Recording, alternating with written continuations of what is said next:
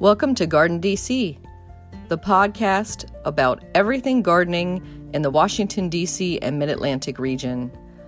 I'm your host, Kathy Jentz. I'm the editor of Washington Gardener magazine, and we're aimed at gardening enthusiasts, people who grow everything from edibles to ornamentals, natives to exotics. If it grows in our area, that's what we talk about.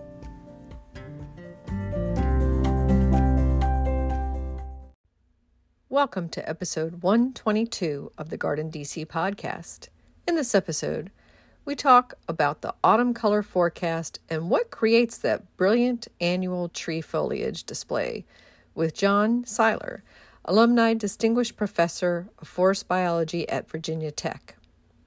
The plant profile is on colchicum, and we share what's going on in the garden as well as some upcoming local gardening events.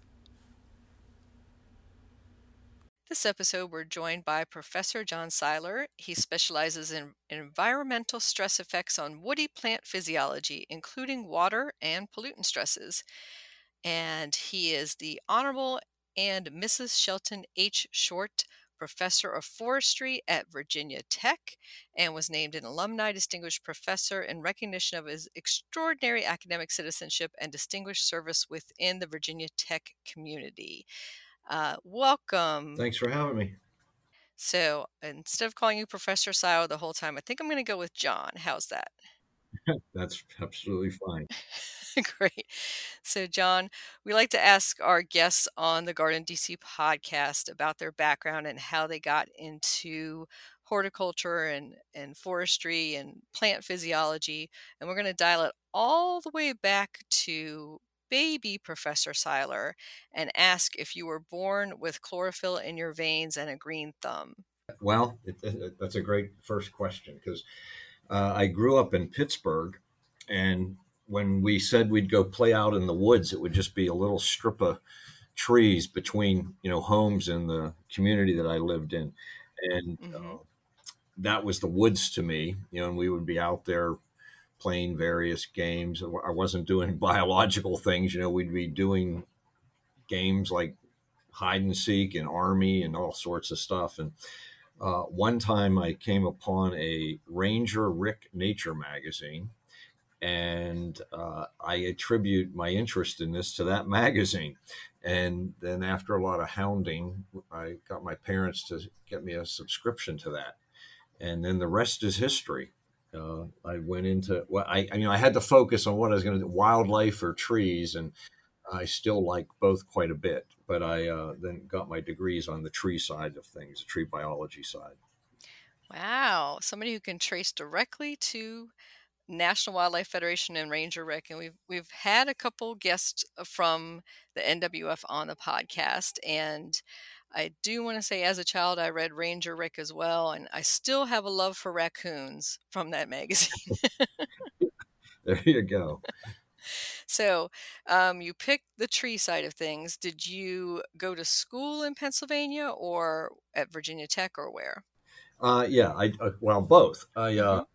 So then I headed off to Penn State, and I was fortunate enough to start my first 2 years at a little branch campus called Mont Alto. Penn State has a big branch campus system scattered all throughout the state. And Mont Alto was the place where they had their forestry technician program. That's a 2-year program.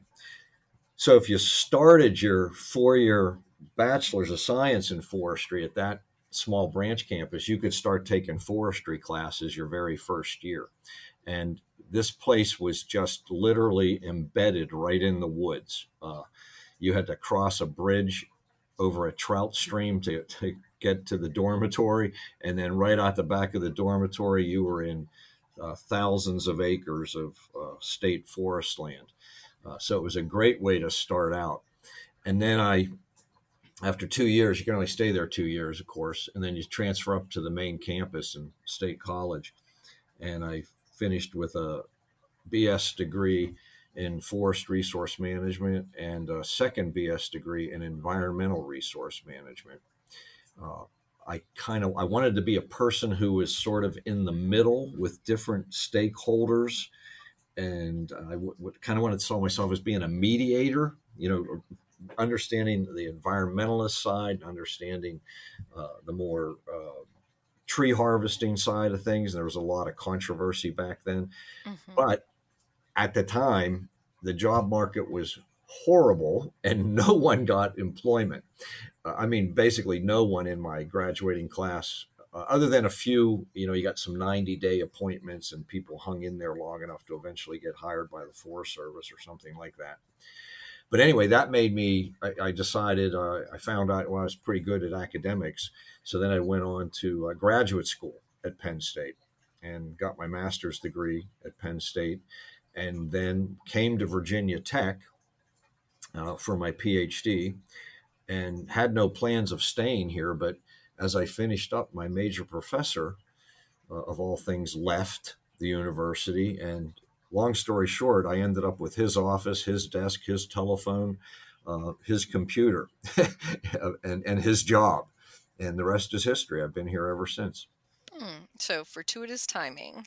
Yeah, very much so. Hmm. And so you teach in what's called the College of Natural Resources and Environment. Can you tell me a little bit about the courses? Well, I teach a lot of classes, probably more than an average professor at a university. This semester, for example, I'm teaching a large lecture class for non majors. So there's engineers in there, music majors, criminology, economics, business people, but they're taking this class called Appalachian Forest Ecology, and that can count as one of their sciences. And it's kind of we don't dive in too deep, but we cover a really broad range of topics in forest ecology, and it's become really popular. People that like to go out and hike or just like the outdoors, but their career is not in that. They all enjoy taking that because it helps them understand kind of what they're looking at outdoors a bit more. Then I also teach a forest biology course, and that's way more hardcore. That's for our majors, and they take that after a year of freshman biology. So then we dive in deep, right into tree biology, and that's a much more difficult course than the other one I described. And then I also teach a third class, and that is tree identification. It's called dendrology, but it's basically just their whole grade is based on identifying trees, and Hmm. that's a very difficult class for them. It's got not really a deserved reputation. People do generally well in it, but the reputation is it's really, really hard, and it is. It's a lot of like quick critical thinking, on the fly. Hmm. You can't memorize your way through it. You have to look at a lot of facts real quick at what you're seeing, and then decide like what that tree then is. Um, and then I teach graduate classes in ecophysiology. That's kind of a big word, but so I'm a tree physiologist.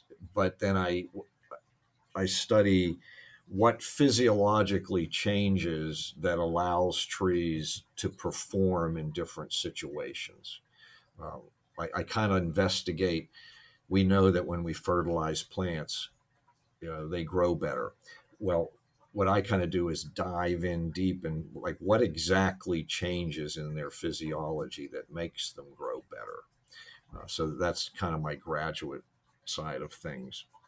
And then that ties right into what my research has been over the years, looking at the internal physiological things that are changing in response to all sorts of different things over the years, from acid rain to elevated CO2 to forest management practices. What does it do to the tree that makes them respond a certain way?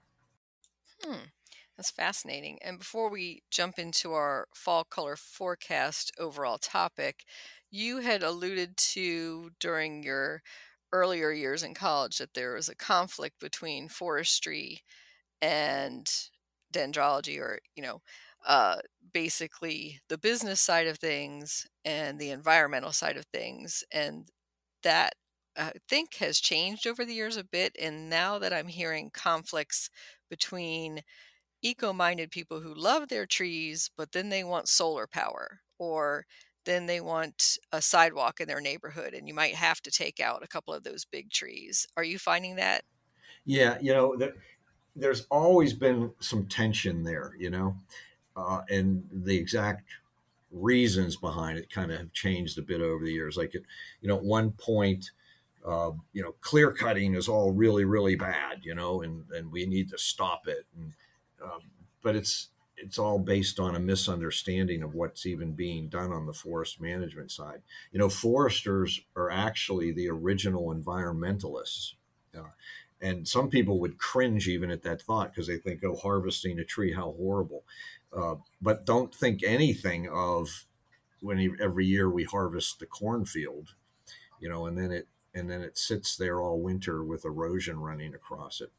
Uh, so early on, there's been the clear cutting controversy, and the national forest system has to respond to that. And then as you alluded to, we're cutting down large numbers of trees to put in solar panels, and we're cutting down large numbers of trees to make wood pellets out of that we're actually shipping overseas to Europe. So there's a lot, a lot of strange things, and it's cliche to say this, but it's just really true. It's always way more complicated than people think. Hmm. Yeah, lots of gray area in there because, you want the Yeah, trees and you want solar and you want a clean burning fuel like wood pellets or something like that rather than yeah, digging up coal. So it's a lot of give and take. right. I mean, even as simple as well, then people want their wood floor, or people want their wooden stairs, or their nice piece of furniture, and then wonder why the price of lumber goes up. And it's all the different policy decisions that get make, and the push and pull of it all. Hmm. And not to pull us too far off topic, but I was just reading about how the wood in your home can sequester carbon for decades and how that was preferable to other building materials. Yeah, yeah, absolutely. Because it sits there locked up for years and years and years, and it's not an area that I do my research on. But in our college, we have people that do whole systems approach to this, and actually give very specific quantified numbers to these things. That you have to consider the average life of a certain type of home. They use big laminated pieces of wood in larger buildings, and uh, so it's another one of these things where it's actually very, very complicated. Uh, but there's people that actually get their PhD degrees in these things, and we have them in our college, and that's what their research program's on. Wow. Well, we're going to have to get back into that Yeah, and explore that. yeah, yeah. You need another podcast for that one. Yes. A whole other one. So let's turn to our topic of the hour, and that is our autumn color forecast or leaf peeping, and what is going to be the forecast for fall of 2022. Are we going to have a gorgeous leaf display, and is it going to be the usual timing? Yeah. Okay. Well, one thing I always try to impress upon people is we honestly never have a bad year. Okay. I always say we have good, better, and best years. Now, some years get tagged as being a bad year, and they are a little. They're not quite as good as other years because we'll get into some of this. There are environmental things going on that cause it to end sooner or not be quite as vibrant. But it's always really, really good. But some years get actually more than, like, most years, when they someone remembers it as a bad year, what really happened was it was a bad weekend, like really bad weather the weekend of the peak season, and people didn't go out and look at leaves, or even a period of bad, a whole week of bad weather, which we can get that this time of year, right? And it knocks the leaves down early. No one wants to drive out to the mountains when it's raining. And then those things get remembered as, well, that wasn't a very good year that year, was it? And in a way it wasn't, because maybe the leaves came down a little early. But if you were able to get out there, you always find good trees to look at. This year, though, I think we're going to have a best year, a really good year. And that's because we got a large amount of rain, timed really well, about August 5th, about for a whole month, from starting on August 15th. And we just had a lot of rain throughout the whole region. And that's left the soil moisture levels very well supplied and really, filled up. And the leaves are very well, and the trees are very well hydrated, which is going to set things up very well for good color. Because some of the color, not all of it, some of the color though are sugar compounds. The red compounds are a chemical called anthocyanins, and those form best when the trees have a lot of good excess sugar. So they're in good shape. They've been well fed, we can call it that. And when we had the rain there like we did, photosynthetic rates stayed very high in the trees, and so they have good carbohydrate levels. They're well fed, and so that bodes well for having a lot of red pigments develop. In years where we get really dry this time of year, photosynthesis starts to shut down sooner. It's when it gets really dry, it'll shut down during the day and be very low, and that just leaves the trees in a poorer condition, like not quite as well fed, and they don't spend nearly the energy they do producing the red pigments. And so then the reds are not quite as vibrant and don't pop quite as much.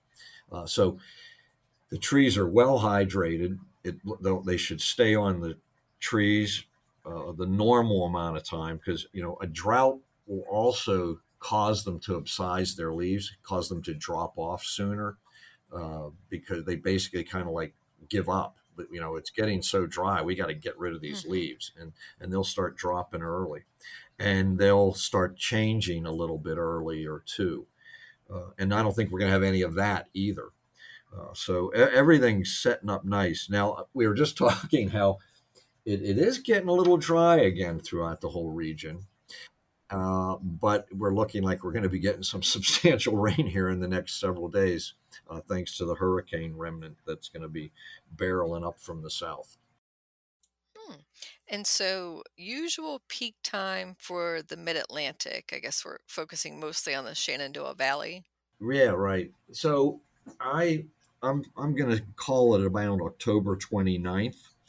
But I always also say it's long, because we have such a diversity of tree species here, that we have a lot that go early. We have tree species that go late, and tree species kind of in the middle. So anywhere from, I'd say, October 22nd, and where I'm getting that date, I'm just picking Saturdays because that's when people can get out, and you have to remember the trees don't know it's a Saturday. Okay, so the peak could be on a Wednesday, right? But people want to know, hey, what's the weekend, right? So I'm going to say October 22nd all the way through November 5, depending exactly where you're at.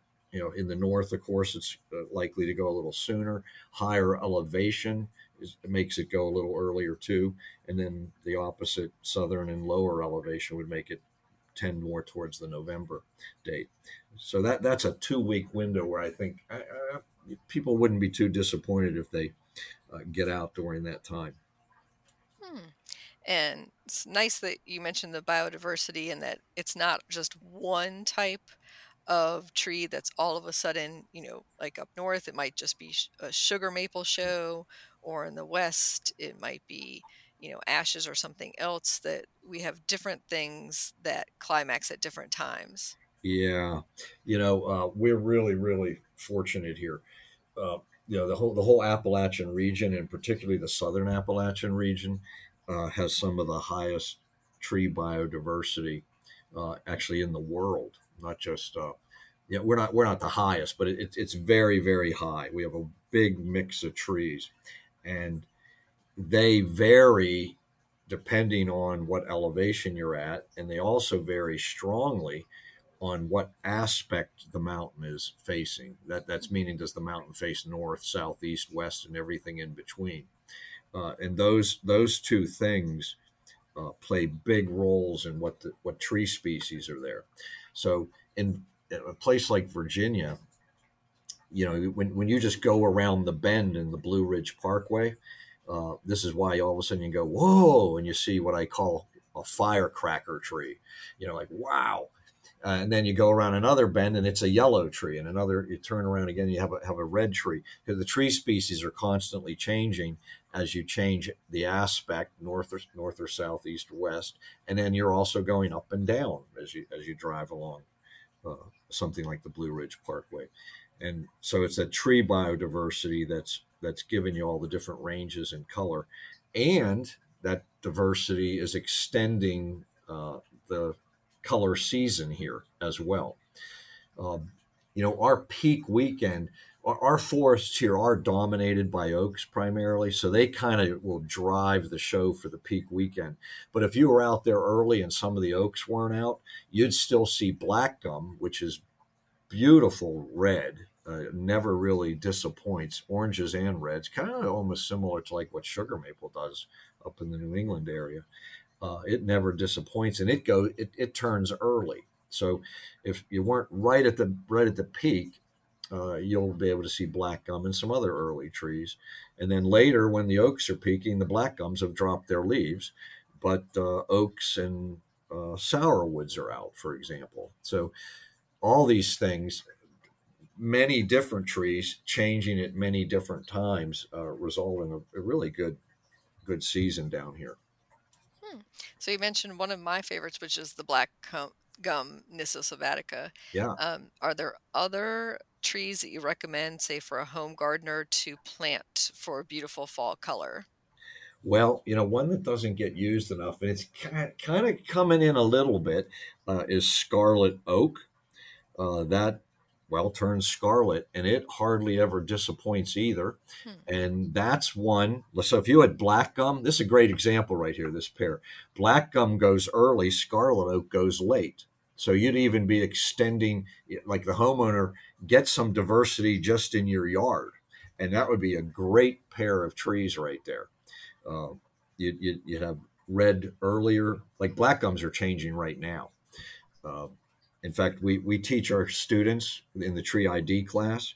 We tell them, hey, this only works in the fall, but when you see these red leaves already, and none of the other trees have any red leaves, it's a black gum. Now it only works for about 2 weeks, but it's a really big help for them. Uh, and then scarlet oak's just about one of the last ones to go. It can be 2 or 3 weeks behind a scarlet oak. Hmm. Yeah, I find my oaks that I have in my yard, they will hang on to their foliage well into December, if not even later.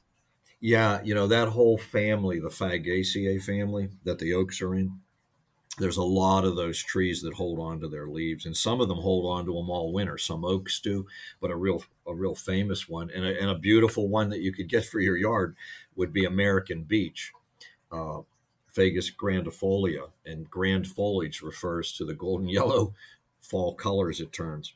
And then beech, it's really strange. It holds on to brown leaves all winter long. I get lots of questions. What's this tree as I'm on the interstate that has the brown leaves in the center of them? They kind of hold them Hmm. in the center.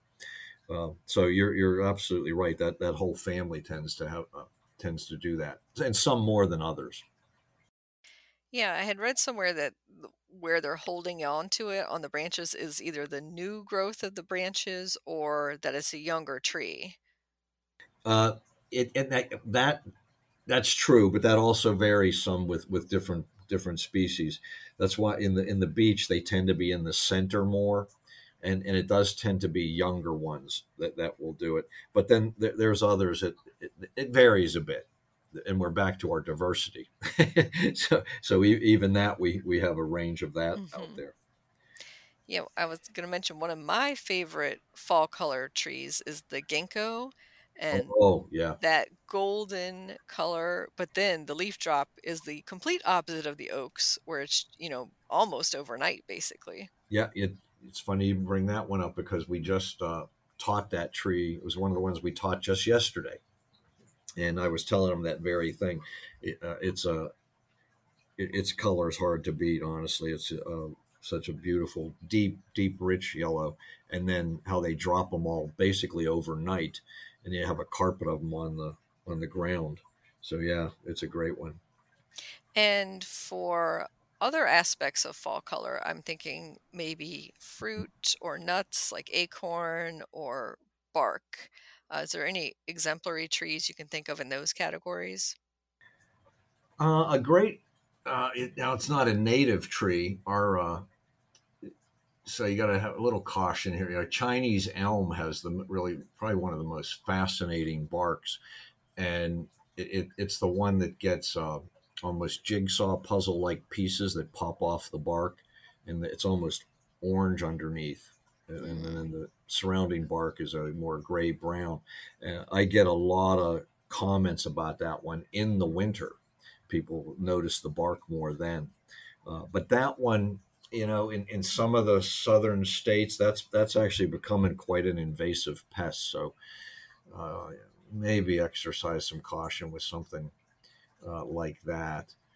Um, Native tree wise, the, maybe American sycamore is one that's got a really rich and interesting bark. That's a great winter one as well. Now that it doesn't have, it's not known for its fall color at all, but it's kind of famous for its kind of camouflage patchy bark.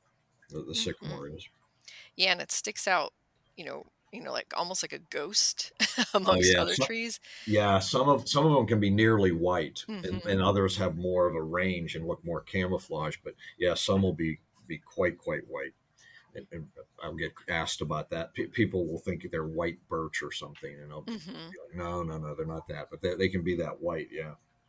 Yeah, and that does touch on the river birch and that family as well, and their beautiful bark. Oh, yeah. It's you're naming all these ones we just went over actually in our class here. Yeah, river birch with its peeling and really unique color amongst the birches is a great one. One that is really cool, but it's not really found much commercially to buy is yellow birch. I've got one in my yard that I was fortunate enough to dig off of a research site before we were done. So uh, I have a lot of trees in my yard that are leftovers from studies and investigations that we've done. But that's one that you almost wish it was produced more in the nursery industry, yellow birch, uh, because it's got golden yellow bark that's almost as peely as the river birch is. But Hmm. I'm not sure I've ever seen it for sale actually. Yeah, I can't recall ever seeing it at a wholesale nursery or tree farm Yeah, or anywhere. right. And it seems to do, it likes cool, moist habitats, but native in the native landscape. But it seems to be doing just fine in a pretty hot, dry yard that I've got. So uh, that might be one to push on people a little bit and see if it can pick up in sales and get Hmm. used a We'll bit have more. to talk to Dr. Durr about that Yeah, there you go. Yeah, and see if we can get that in the trade. yeah, So, a couple smaller trees I was thinking about that people don't think so much about for fall foliage because they're ornamental in other seasons is the native dogwood is one, and then crepe myrtle, which is obviously not native. yeah. Yeah, the dogwoods. That now there's another good example that they tend to go kind of early. Uh, I was just pointing that out as well yesterday. They're already here in Blacksburg, at least they're pretty much all a deep maroon color already. Where the hillsides are still pretty much green here. We have just a little bit of color starting to poke.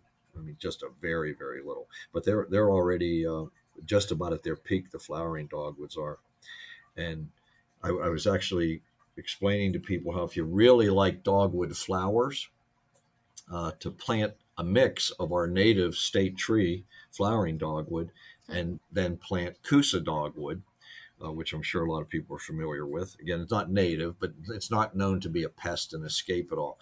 But if you plant a mixture of flowering dogwood and Coosa dogwood, you'll have dogwood blooms for just about a whole month in your yard. It'll be the Mm, envy of the neighborhood. nice. Yeah, we just did an episode of the podcast on Japanese maples, and of course, have to mention those just for their stunning fall color. Oh yeah, yeah, and again, there's such a variability in those things too. Yeah, another Hmm. good choice for small tight places.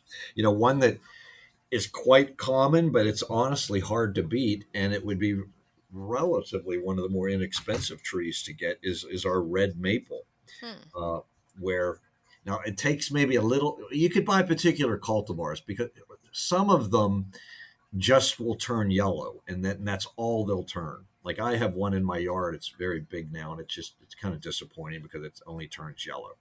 But most of them will turn yellow and red on even on the same leaf, um, and some quite brilliant red that almost give sugar maple a run for the money. And they're very easy to grow and very common and easy, to find at a nursery.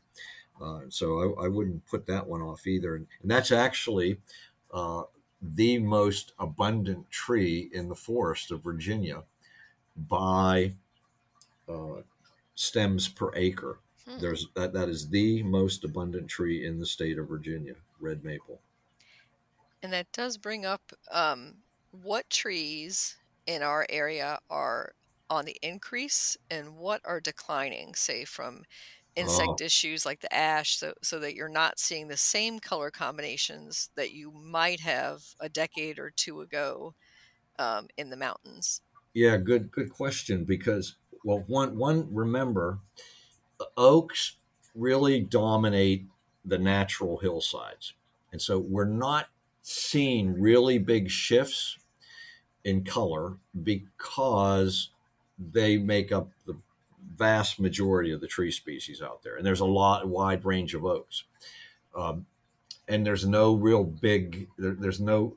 Well, if we ever have some big disease come in on oaks, we really uh, we'd be getting very nervous about that because it's a huge component of forests all over North America. But thankfully, we don't have any major, huge, big pests that are really pounding the oaks right now. Gypsy moth used to be a really big thing, and that it still flares up. That's sort of how I would say that, kind of flares up, but it's I don't want to say it's settled into an equilibrium. That might be overstating it, but things aren't as bad as it was in the late 70s and early 80s.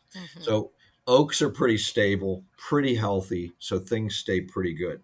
But of course, ash right now, uh, pretty much this emerald ash borer has swept through the state. There's a small portion of the eastern side that uh, it's not quite there yet, but it's going to be there within a couple of years.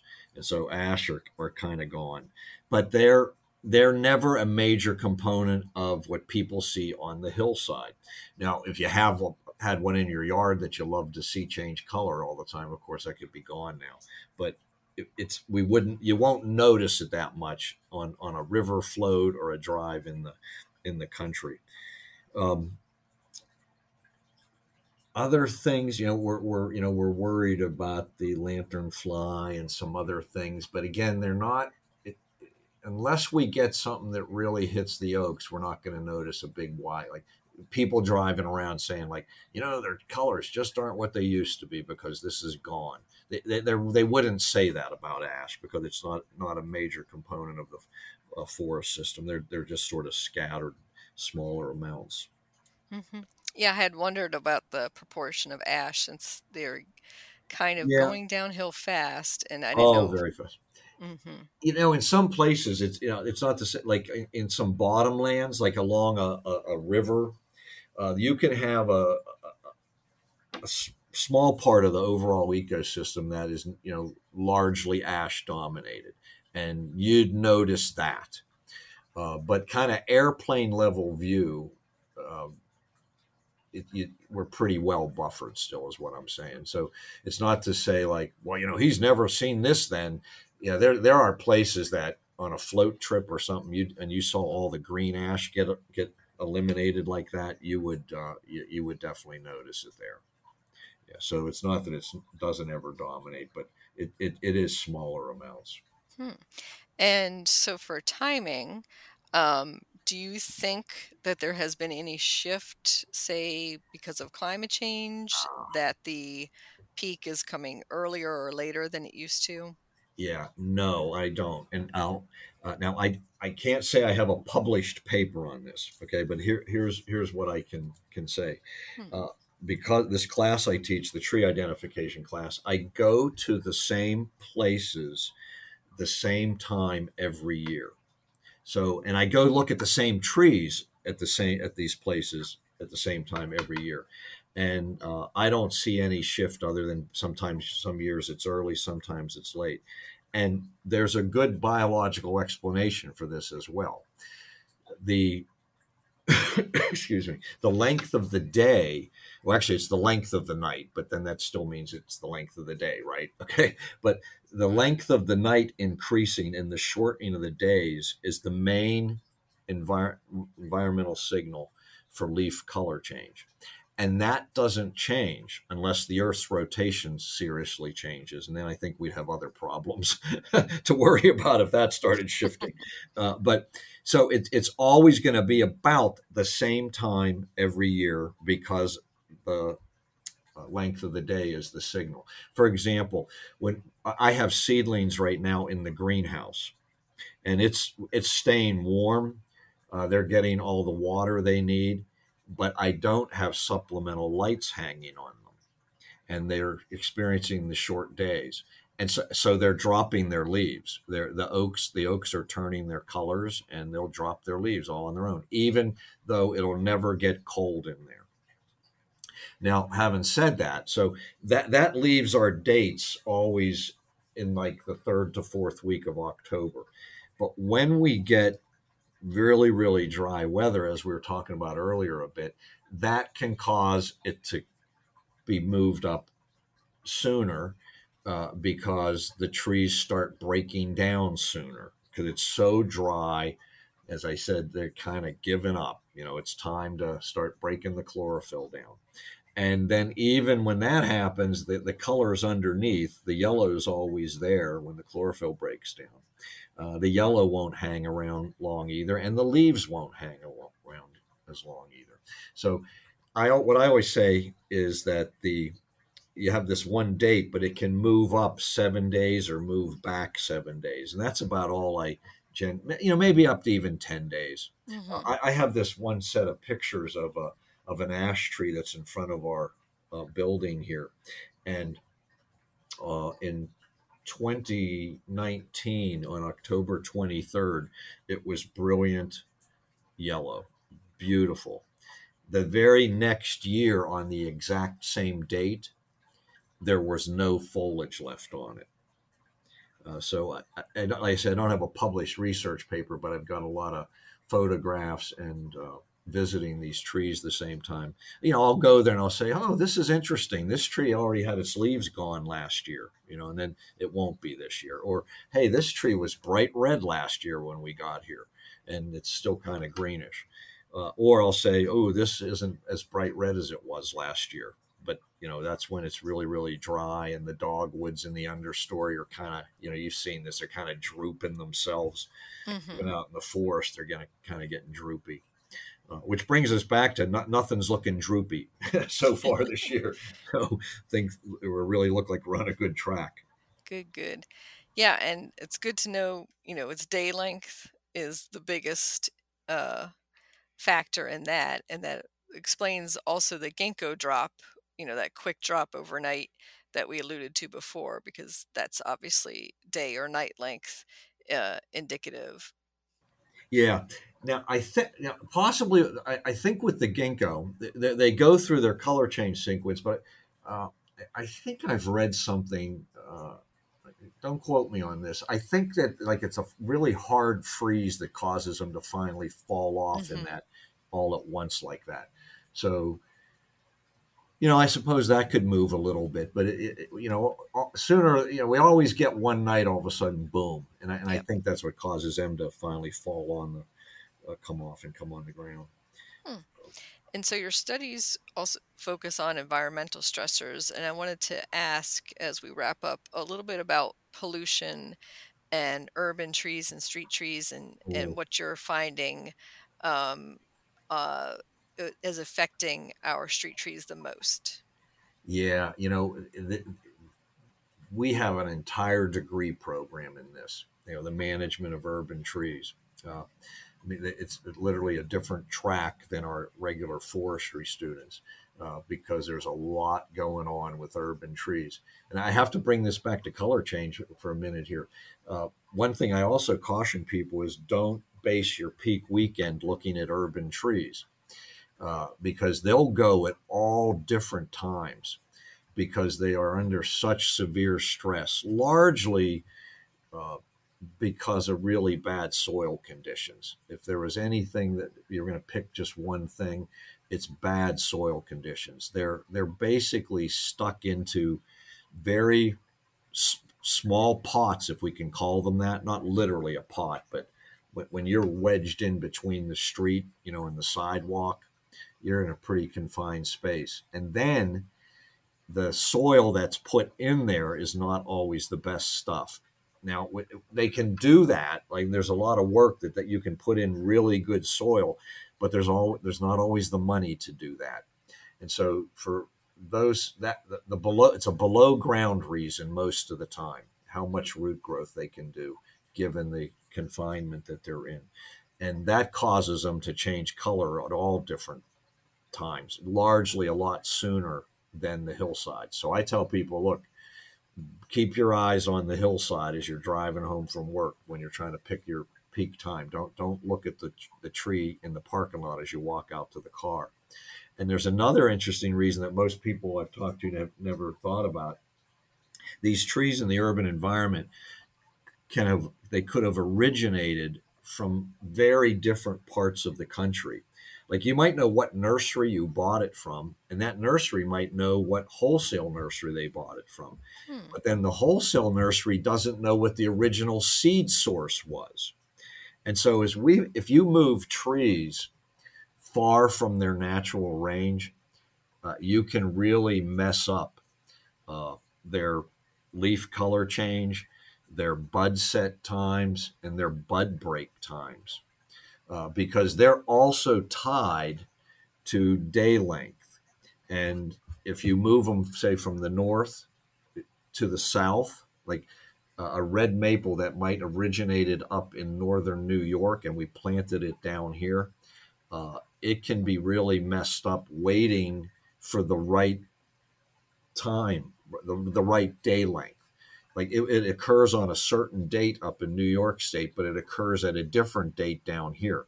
And they can find themselves uh, setting bud sooner or setting bud later, depending on which direction they got moved in the environment. So for those two reasons, the severe stress that the trees are under, and then they're not always from where you happen to have the tree planted, they're not good indicators of when the peak time's going to be.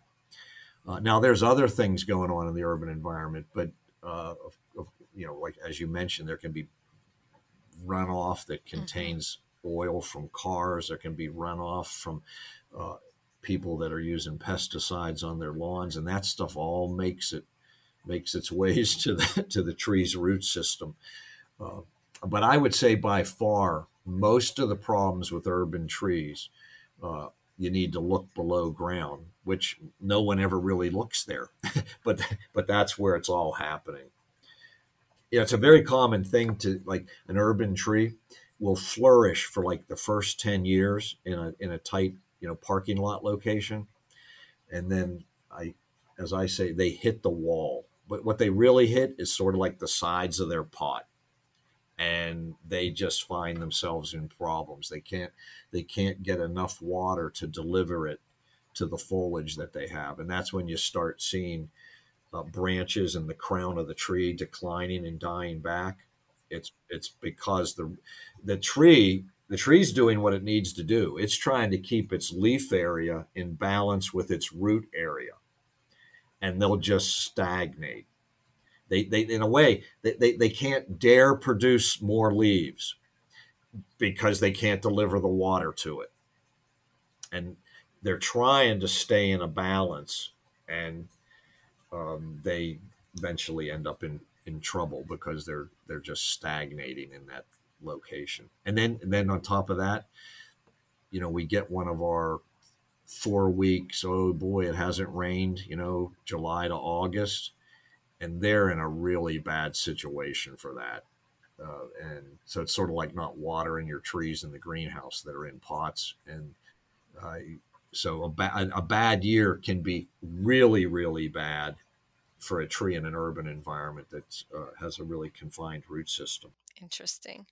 Well, that's great points about urban trees and those you might see at a collection, say at the U.S. National Arboretum, um, and and not to think about those as being the same timing because a lot of times those have been collected in other countries and brought back here, for display in that collection.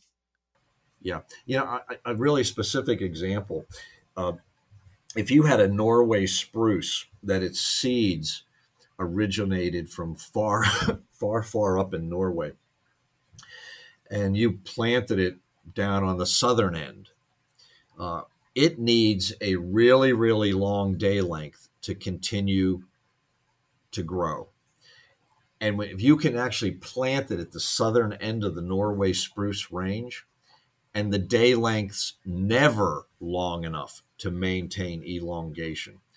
So this poor tree, and I've actually witnessed this like in a greenhouse, the Hmm. the the minute basically the tree breaks bud in the springtime, the day length's not long enough, and it immediately starts setting bud. And so they'll almost look like dwarfs, but it's not a genetic thing. It's an environmental problem that's going on. You've moved it so far. So basically, the safest thing for anything, horticulture or forestry, is plant local seed source. That's the most single important thing you can do. Great point. Which that's hard to do when you're purchasing trees at nurseries, yeah, because they often won't have any idea where it originated. Oh yeah, exactly. Yeah, That would be a tough one to find out unless you collected that seed yourself. yeah. Which exact, we here at Virginia Tech we're really fortunate. We have an 11 acre old growth forest known as Stadium Woods, and it's over by the stadium, hence the nickname. And we collect acorns from those trees, and we raise them in our greenhouse here, our forestry greenhouse, and they are used specifically for planting along the edges of Stadium Woods, uh, to expand the buffer edge zone of Stadium Woods. So you're right, we're fortunate we can go get our own, and most people couldn't do that. Hmm. And so, if listeners want to contact you or find out more, how would they do so? Well, probably the easiest thing to do would be to Google Dr. Dendro and or use our free Tree ID app. That's called VTree, VTREE, and you can send an email directly to Dr. Dendro from the app, or you can send an email to me from finding me on the internet. And alternatively, they could send an email to my office email as well. But Dr. Dendro is available for everybody out there. And I did note that you have a Dr. Dendro Facebook page. Yeah. That's not where I don't send the. I'll answer questions there, but the Dr. Dendros, I have it set up that it comes into my email, and Hmm. I'm way more responsive to that Okay, than the great to Facebook. know. Yeah, mostly that's tree identification, but Hmm. a lot of times when people ask me disease questions, I'll say they they really need to find a tree pathologist, but I'll try to help even on those if I know a little bit about. Hmm.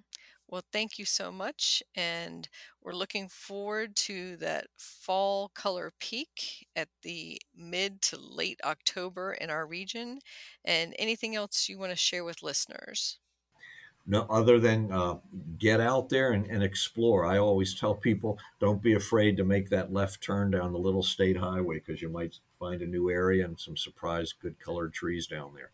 So I'm not saying to turn down any unsafe looking roads, but just do some exploring. Get off the path and head into the mountains. Excellent. Thank you so much. Yeah, you're welcome.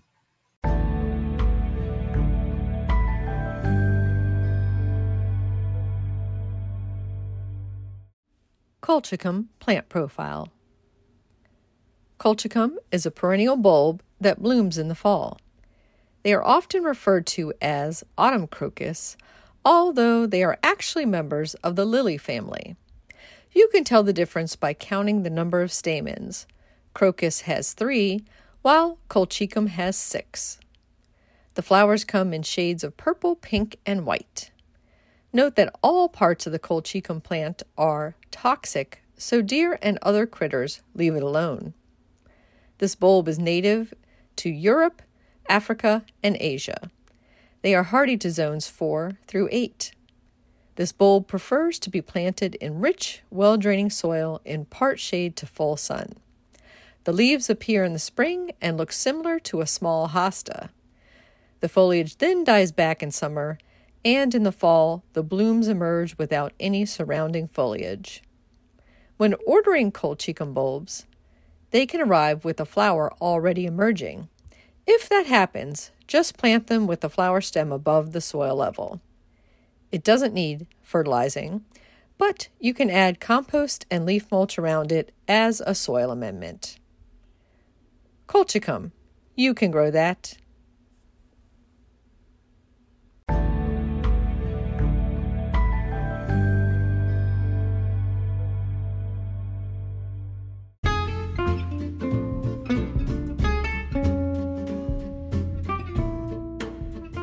What's new in the garden this week? Well, my purple asters are blooming, but that's not enough color for me, so I went and bought some mums to place on both sides of my front steps, and they're a cheery pink purple.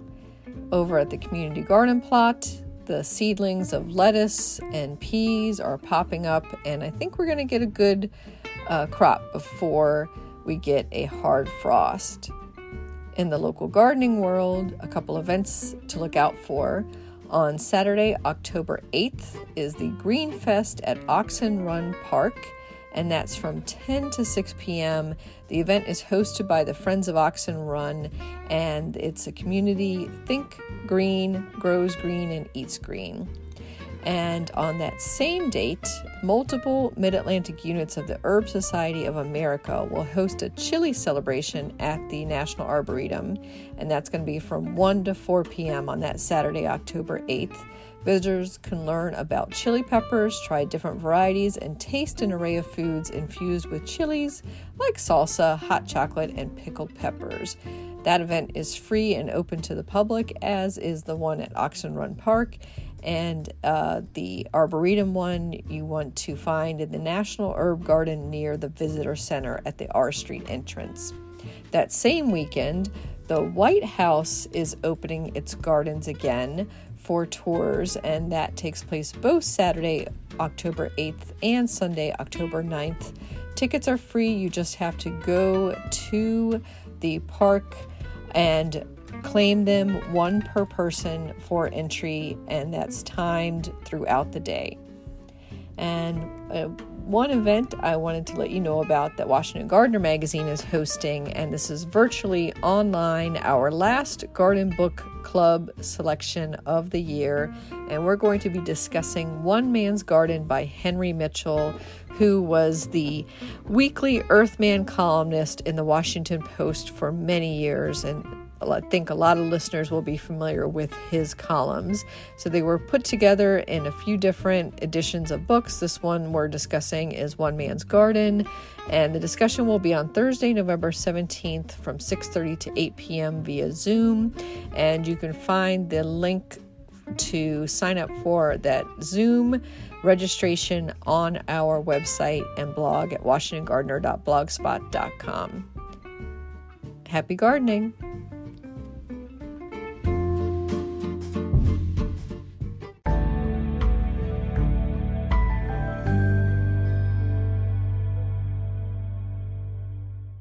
In the new book, The Urban Garden by Kathy Jensen Terry Spate, you'll find dozens of inspiring and creative ways to grow flowers, shrubs, vegetables, herbs, and other plants in small spaces and with a limited budget.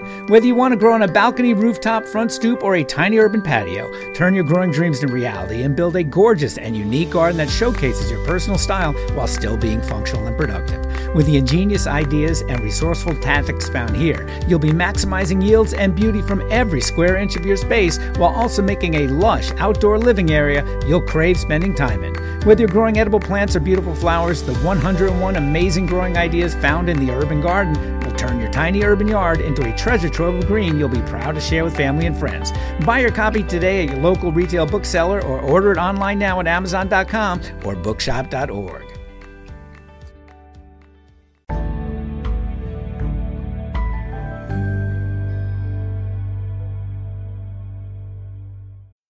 This episode is brought to you by Bumble.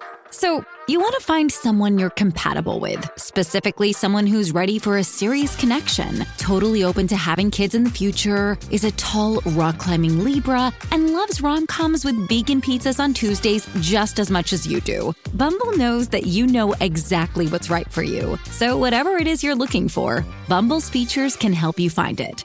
Date now on Bumble.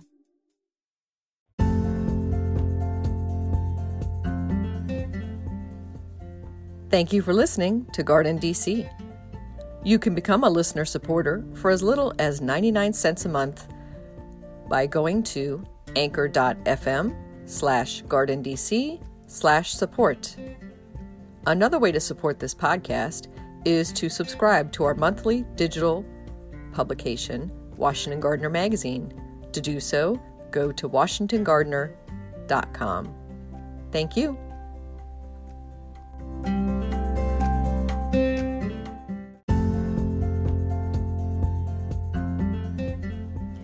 You can find Washington Gardener online at WashingtonGardener.com, on Twitter at WDC Gardener, on Instagram at WDC Gardener, and on Facebook.com at Washington Gardener Magazine.